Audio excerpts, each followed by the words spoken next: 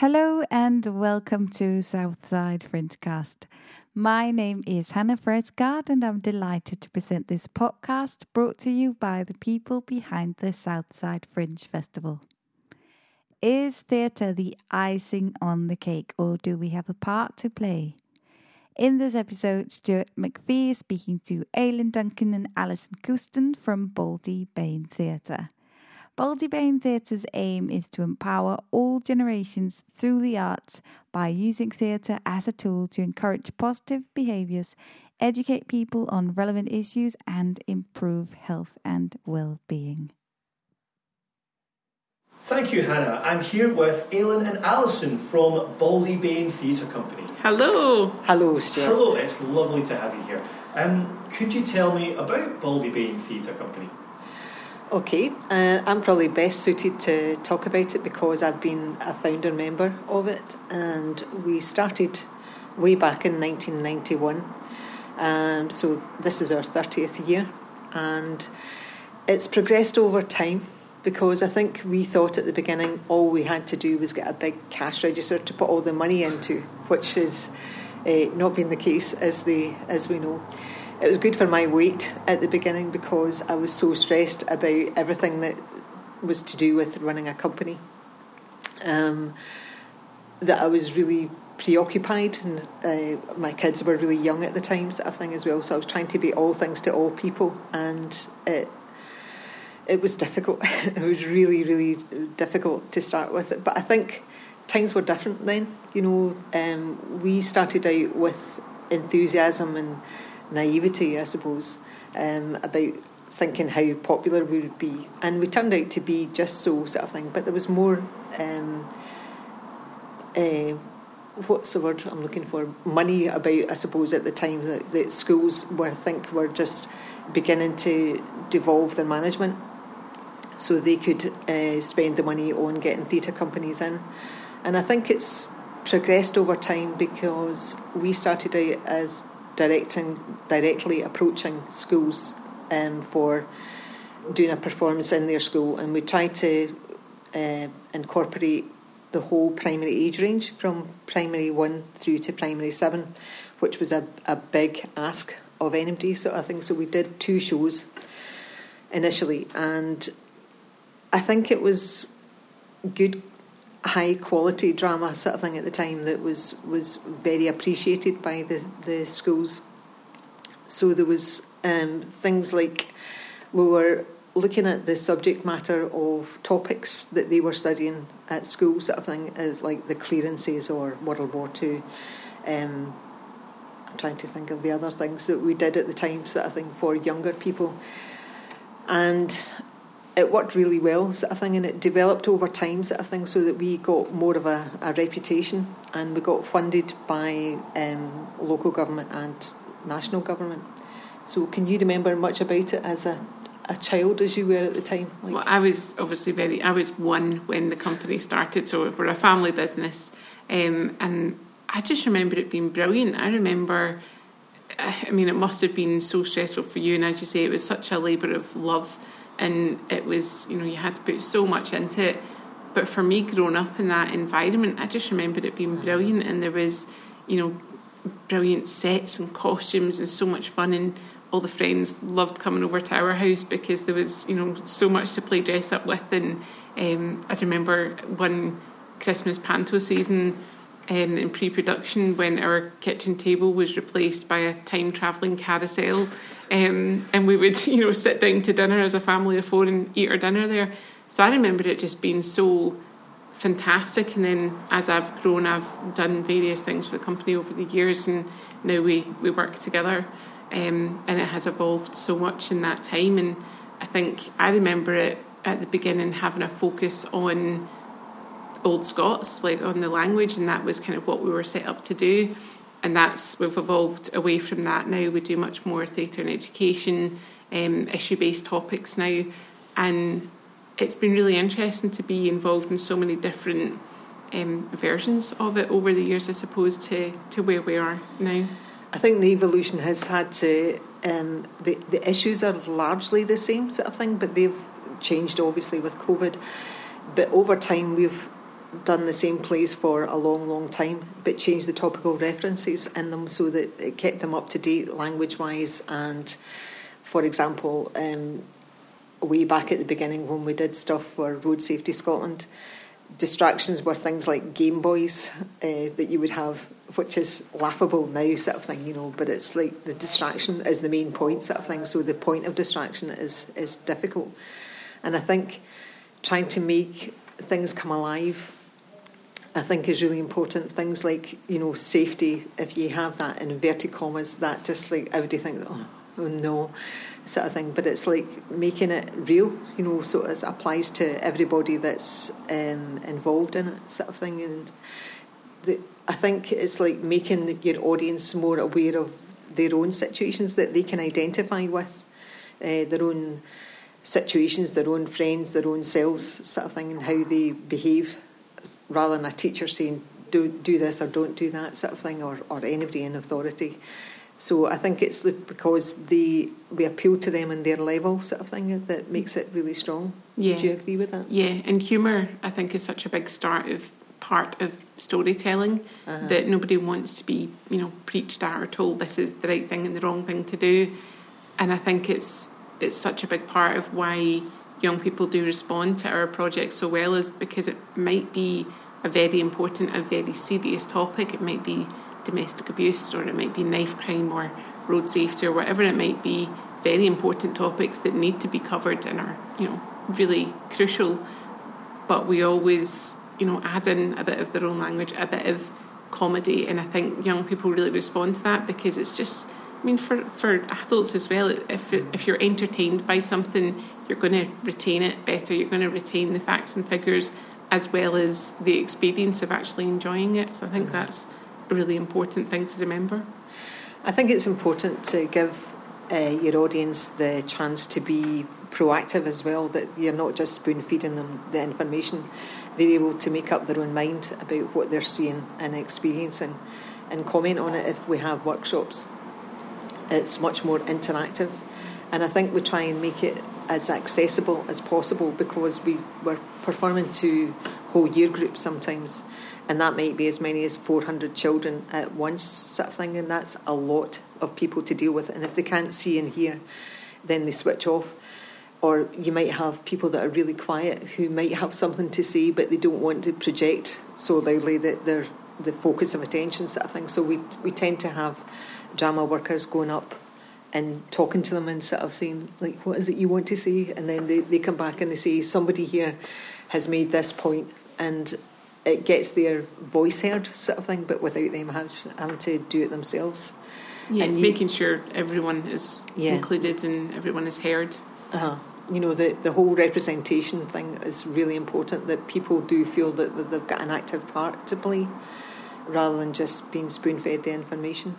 So it sounds like you guys have had quite a large impact on the people you've been involved with. And what kind of impact have you guys seen and feedback you've had from the schools you've been in?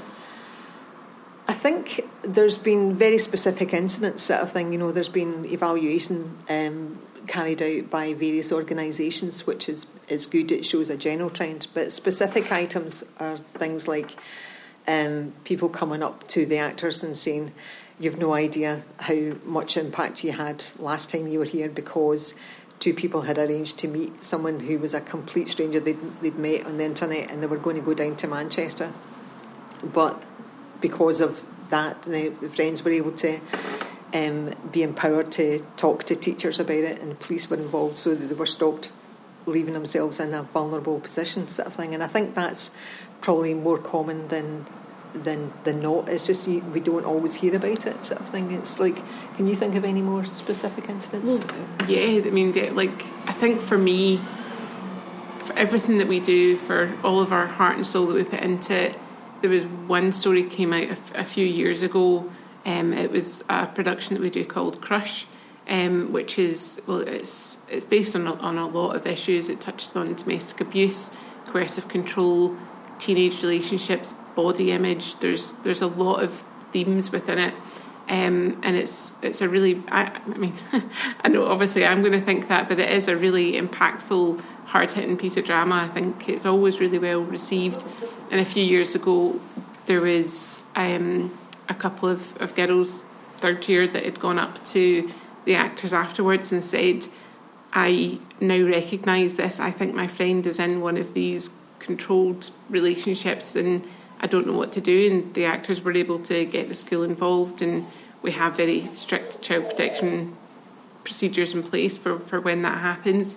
And just knowing that if that was it in the 30 years that we have been doing this, if that was the only time that somebody had been helped, it would have been worth it. And for me, it's what makes it worthwhile getting up every day.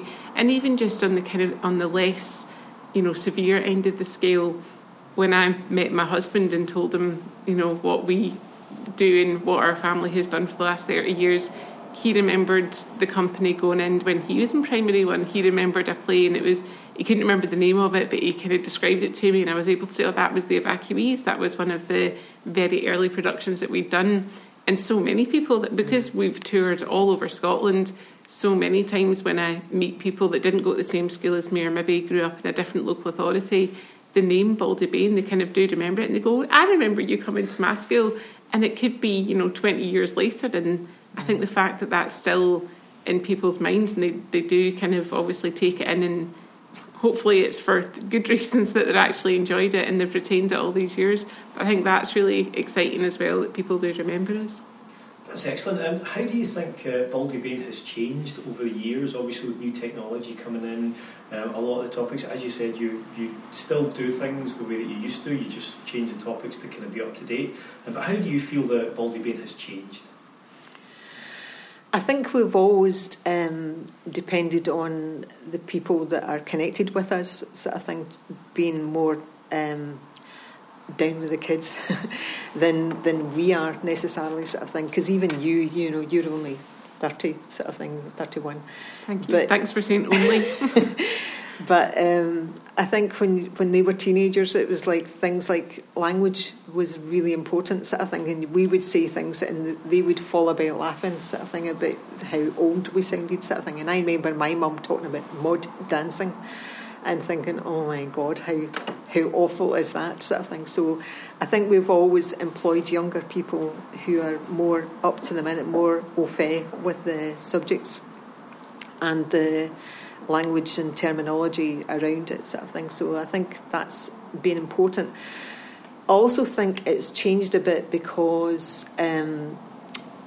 young people are exposed to more in the way of hazards because of internet access, sort of thing. And I think that's a good thing, that they're actually seeing it as a tool. They're in touch with the whole world, they easily access information about whatever subject they're interested in, but they're also a lot more vulnerable to exploitation. And I think that's something we have to be aware of, is how strong people feel about being able to recognise and have the power to do something about it, sort of thing.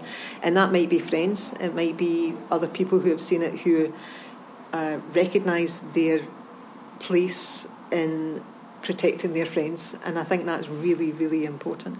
I think it's like often you have a situation like Aileen mentioned earlier on about the domestic abuse within teenage relationships. Often it's abuse of a girl by an older boyfriend, sort of thing. It's not always the case, but it often is.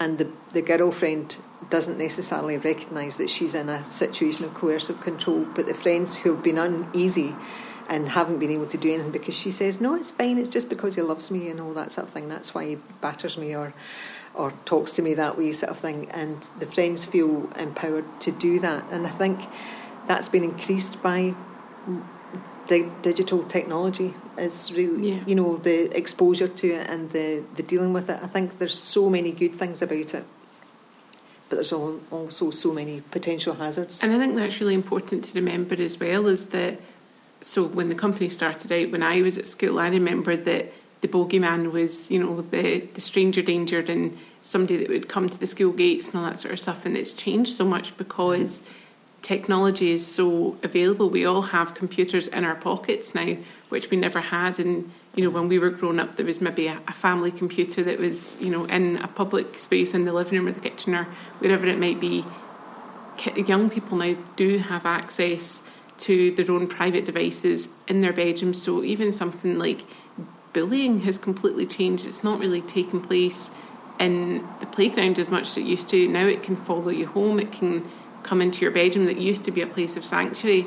But I think one of the most important things that's involved in our work is absolutely making young people aware of these dangers and giving them an opportunity to explore them in a safe environment and also get help if they need it, but not trying to terrify them, because technology is the way the world is moving. It's such a brilliant thing, and aren't we so lucky to have this technology at our fingertips? So it is also about exploring how fantastic modern technology is, and we've got a world of knowledge right at our fingertips, and that's not to be forgotten. And you don't want us coming in and making them all absolutely terrified to use their computers or use their phones, but just showing them how to do it safely and in a healthy way. So I think it has changed a lot, but it's up to us to change with the times and make sure that we are constantly adapting and making sure that our work is relevant. I think it's important as well, the fact that I've been with the company for 30 years, sort of thing, but I've got very firm opinions about things, and the world has changed. So I think it's good to have a natural evolution of people who are involved with the company, sort of thing. And I think the fact that you are so close to what has happened and you've taken time over it, I think that's really important, that we continue to embrace that. We don't hold ourselves back by being stuck in the past, sort of thing, because nobody wants that. Nobody's going to employ that or engage that, sort of thing, and it's not going to have any relevance to people, sort of thing. So I think that's what we want all the time, is our audiences to grow, but we in turn grow with it, sort of thing. I think that's really important. So what does the future hold for Baldybane Theatre Company? Well, I think Aileen knows more about that because she's the way forward. Well, I think as it is for most people, it's a bit of a time of transition for us as well. My mum is going to be retiring this year, which has actually been pushed back a wee bit due to COVID, which I'm very grateful for, that you're still kind of helping us through this transition period. I hope that there's a lot of exciting things to come. We're being very cautious, and we're needing to make sure that we're doing everything correctly. The past year has been difficult for us, as it has been for everybody, not just in the arts, but for everybody. It's been a very difficult time for schools as well, and it's for a while there we just kind of had to shut down our pantomime tour that was due to take place in November, December 2020. Had to be postponed until this year, and that was a bit of a kicker, because we love doing pantomime so much. When we do all these really important, hard-hitting, issue-based topics all year, pantomime's the one where we just kind of get to really enjoy it and let our hair down a wee bit. So we have announced that we're going to be rescheduling for this festive period. So I'm really looking forward to that. It'll be a nice way to get back into the swing of things, and it's just making sure that we can do it safely. And I think for schools as well, for teachers, for school staff, and for the pupils, what a nice thing to look forward to after such a difficult year. We are really looking forward to, if it is safe to do so, being able to do that as a whole school. So we're really looking forward to that. We also have a few other things in development at the minute that we're really excited about, and I think that's quite a new way of working for us. But as is the case with COVID, you need to adapt. We can't just keep pushing forward hoping that things will go back to the way it was pre-COVID and hoping that everything will be okay. We know that organisations that do adapt and change are the ones that are surviving and thriving. So yeah, we hope to follow suit. I think it's important that we re-engage with people, sort of thing. I think COVID has taken precedence over everything, and it's understandably it's had a significant impact. So it doesn't mean that we're any less good than we were before. It just means, as Aileen says, that we have to adapt. But we have to re-engage with people, sort of thing, and recognise, or other people have to recognise that we have a part to play. It's not an icing on the cake thing. It's a strong way of putting a message across. And I think it's trying to make people aware of that when all else is failing, sort of thing, and they're just coping with the day-to-day stuff. You know, I think that's important. I understand, and my heart goes out to people like teachers and pupils, sort of thing. And it's not just schools that we deal with, sort of thing. We deal with all sorts of people in the community, including the Southside Fringe. But even that is taking its toll, sort of thing. It's like not being able to engage the community at all over the last wee while, sort of thing. And that's been really difficult, because I think that's is in the same light as Aileen was talking about the pantomime. It's like when you're involved in Southside Fringe, it's really important to be part of your community, to have fun, to enjoy sunny days and ice creams and music and arts and things. It's all really positive stuff that I think we've forgotten how to enjoy over the last wee while. Well, Aileen, Alison, thank you very much for joining me, and we look forward to seeing the future of Baldybane Theatre Company. Thank you very much. Thank you very much, Stuart. That was Stuart McPhee speaking to Aileen and Alison from Baldybane Theatre. We are now going to close the episode with Love Songs on the Radio, a song by multidisciplinary artist Robert Turner. Love Songs on the Radio is the last song in a series of Hades songs that were written as part of a devised performance exploring the Greek myth of Hades and Persephone. Robert is part of the Southside-based music network Blue Tongue Collective. Thank you for tuning into Southside Fringecast.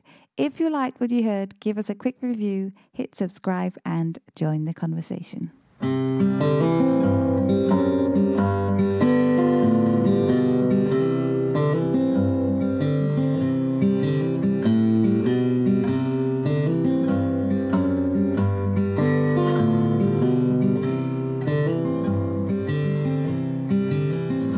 Like a silver bird growing in between train tracks.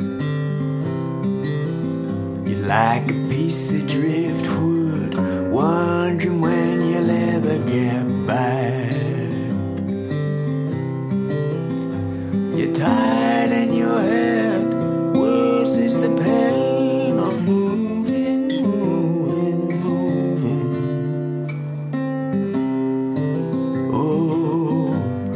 Goddamn time. You're like a nature reserve lit up by the M45. You're like a piece of hedgehog beaten by the buses at night. You're tired and your head worsens this pain.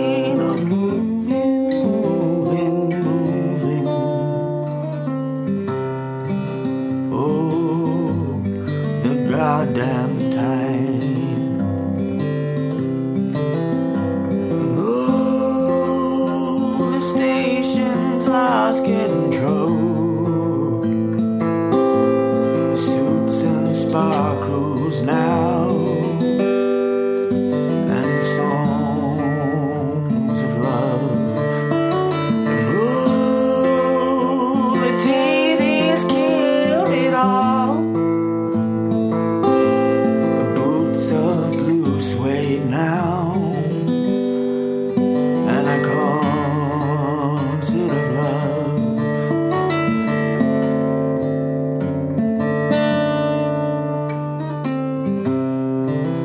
Oh, the goddamn time.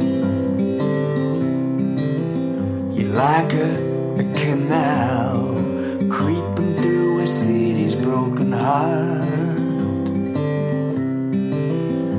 Like a northern pylon, wondering how you got so far. You're tired.